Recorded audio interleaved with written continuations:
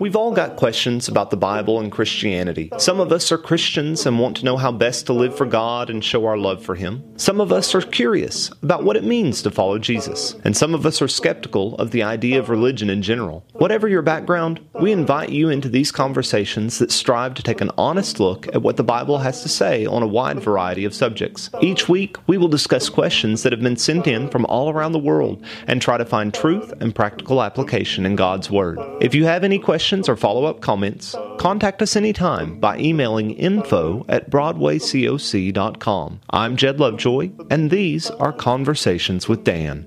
Well, hello everybody, and welcome to another one of our conversations here with Dan.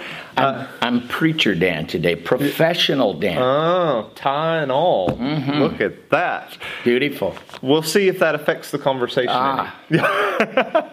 As always, we want to say thank you to everyone who's watching and sending in these questions, and we're getting a lot of good comments back and forth on some of our previous videos, so keep them coming. We appreciate the chance to interact with everybody. So this week's question, here we go. What is the difference between the Holy Ghost and the Holy Spirit? And then if it's a divine person, why do we not pray or worship to him, it, however we want to refer to it? Interesting. Yeah. Well, first of all, the word ghost or spirit is just two different ways of translating the same word. P-N-E-U-M-A, pneuma.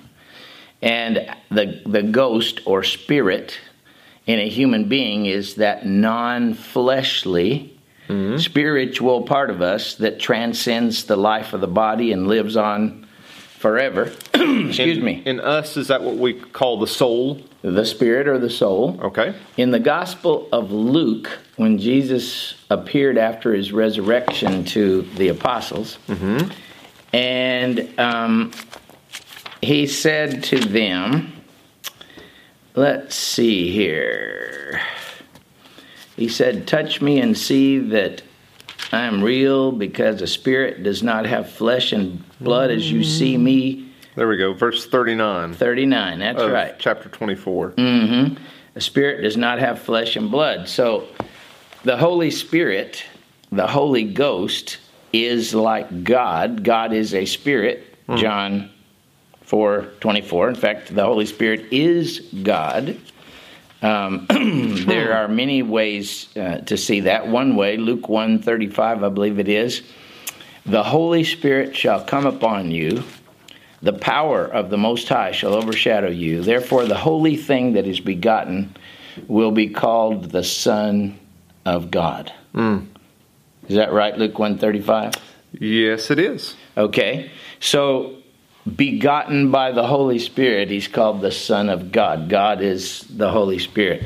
So there's really no difference when you hear it referred to as the Holy Ghost or the Holy Spirit. Not any. And then Not any.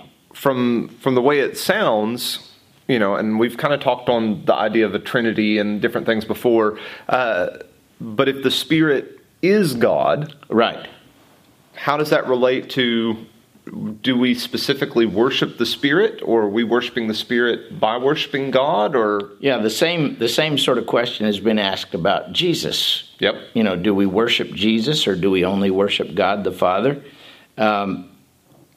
God is worthy to be worshipped. In Revelation chapter 22, almost at the end of the book of Revelation, John confronts an angel, and John tries to fall down before that angel.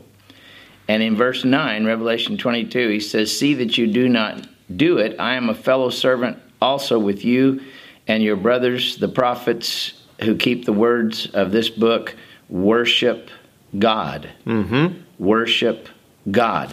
Well, the Holy Spirit is God. Christ is God. The Father is God. So worship God. Now, we have some songs that we sing. Holy Spirit, dwell in me, touch my eyes that I might see. There may be others. The Holy Spirit is God. If he's God, he's worthy to be worshipped. Now, in Revelation chapter 4, I'm thinking the last verse. Is it verse 11 or 13? What verse is it? Worthy are you, O Lord and God. Yep, read it for us. So that's Revelation 4, verse 11. Worthy are you, our Lord and God, to receive glory and honor and power, for you created all things, and by your will they existed and were created. All right, why is God worthy to be worshipped? Because of that passage. Because he created all things. That's right. The creatures, the creation, which we are, should worship the Creator. Okay. Psalm 33, verse 6. By the word of the Lord were the heavens created, and all the host of them by the breath of his mouth. Well, the word breath there is ruach, which is the word for spirit. See? In Genesis 1, verse, 2 or 3? The Spirit of the Lord brooded upon the face of the waters, and then he said, let us make man in our own image. So we're seeing that they all still kind of combine and they're working together because they're part of the same process, same being. Right. There is one God. Yeah. And that one God is the God that we worship. And that God is Father, Son, and Spirit. So it's almost to say that a well-rounded view of worshiping God does include understanding of his Spirit and his Son, and properly bringing them all into it. Yes. But maybe separating them out and saying, okay, we're just going to worship the Spirit would maybe to do a disservice to the view of God as a whole. Yes, we don't just worship the Spirit, we worship God. Yeah. And God is Father, Son, and Spirit. And many of our songs reflect that. What is the song? Let's see here. I'm trying to think of the name of the song that we sing. That the first line of the song praises God, the second line Jesus, and the third the Holy Spirit. I was trying to think of the same one a minute ago and couldn't get there. I can't think of it, but I think that's perfectly in line with what we see in Scripture. And that one bothers a lot of people because it does say that we're going to worship Jesus, or we're going to come before or praise, or I forget all the wording in there. Well, if you go to Revelation chapter 5, okay, where the Lamb of God, or Christ, the risen Christ, is introduced. Yeah. If you go to verse 11, he says, and I saw and I heard the voice of many angels round about the throne, and of the living creatures, and of the elders, and the number of them was 10,000 times 10,000, and thousands of thousands, saying with a great voice, worthy is the Lamb who was slain to receive the power, the riches, the wisdom, the might, the honor, the glory, and the thanksgiving. And every creature in heaven and on earth and under the earth and upon the sea and all things in them I heard saying, to the one who sits upon the throne and to the Lamb, be blessing and honor and glory and power forever and ever. And those four living creatures said, amen, and the elders fell down and worshipped. So they were worshiping Jesus in that one. Yeah. Quite clearly. Yeah. So I think that was a good question. Because, yeah, I think so too. Because again, the Spirit is definitely not something we talk about super often.